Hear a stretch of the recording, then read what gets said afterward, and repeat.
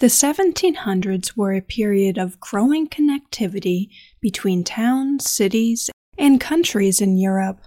Increased trade meant that a large amount of cash was available to some of the population, not all of which were particularly educated. There were vast opportunities for con men to get people to invest in the first mass pyramid and Ponzi schemes, as well as in funding ideas based on unproven science. John Day was born in 1740. He was an English carpenter and wheelwright who became fascinated with the idea of submarines. Unfortunately, John would become one of Britain's examples of a reckless amateur with a flawed theory. John thought of himself as an ingenious man and had grand dreams of building a submersible to make his fortune and find fame. John was described as an oddball, illiterate, impoverished, and stubborn with a mean-spirited disposition. He needed to raise some finances for his dream. He had experimented initially with models and later reportedly modified a small boat in which he conducted test dives to 30 feet, ascending safely afterwards. However, there are no records of witnesses to his claims. With the financial support of an English gambler named Christopher Blake, John built a wooden diving chamber without an engine. He attached his invention to the deck of a 50-ton boat named the Maria, which Christopher Blake had purchased. John bet with Christopher that he and his boat could descend to a depth of 130 feet and stay underwater for 12 hours. Between them, they concocted the idea of financing the venture and making a substantial profit through betting on John being successful. Christopher promised John 10% of the winnings on bets he would be taking on the event. On June 22, 1774, the Maria, newly painted red, was towed to a location north of Drake's Island off of Plymouth, England. The scene was watched by a crowd of people. The boat's hold reportedly contained 10 tons of ballast, and 2 10-ton weights were attached beneath the keel that could be released from inside the diving chamber with the loosening of some bolts. An additional 20 tons of ballast would be loaded on the Maria after John had been locked inside the diving chamber. After 12 hours, John would release the 2 10-ton weights in order for the Maria to rise to the surface. John would also release various colored markers at certain times throughout his submergence to show he was okay.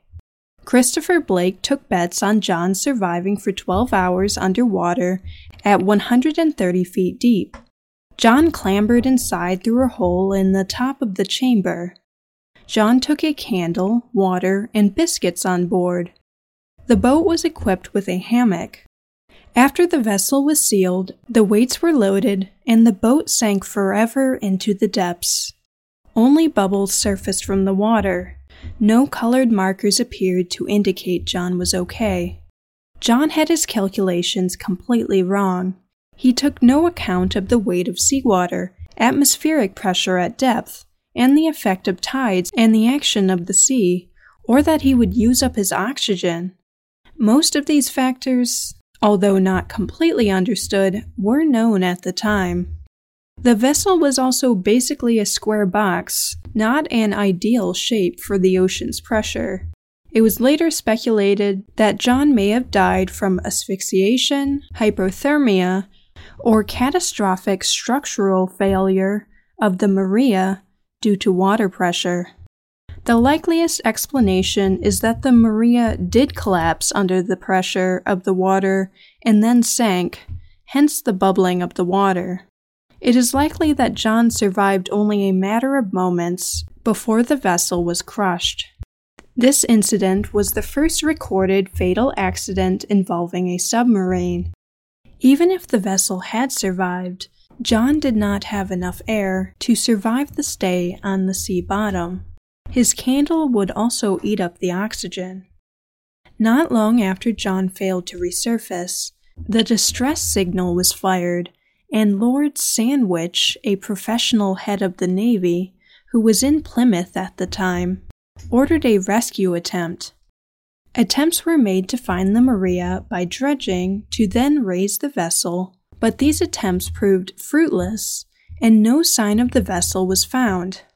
Christopher Blake, in the meantime, used the confusion to vanish, along with all the bet money.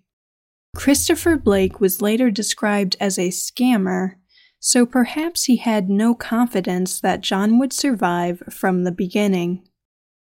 One doctor at the scene immediately pronounced that John would have died from freezing to death. However, a London physician, Dr. Falk, heard of the incident and rushed to Plymouth.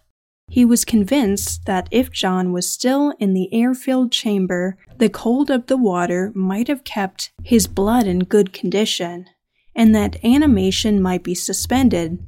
If the body could be recovered before decompression set in, then Dr. Falk believed that he could reanimate the body. With this in mind, he privately initiated and funded dredging for the wreck over the next few weeks. Despite John's mistakes and his fatal attempt, he was pioneering in the use of weights being dropped to raise a submarine.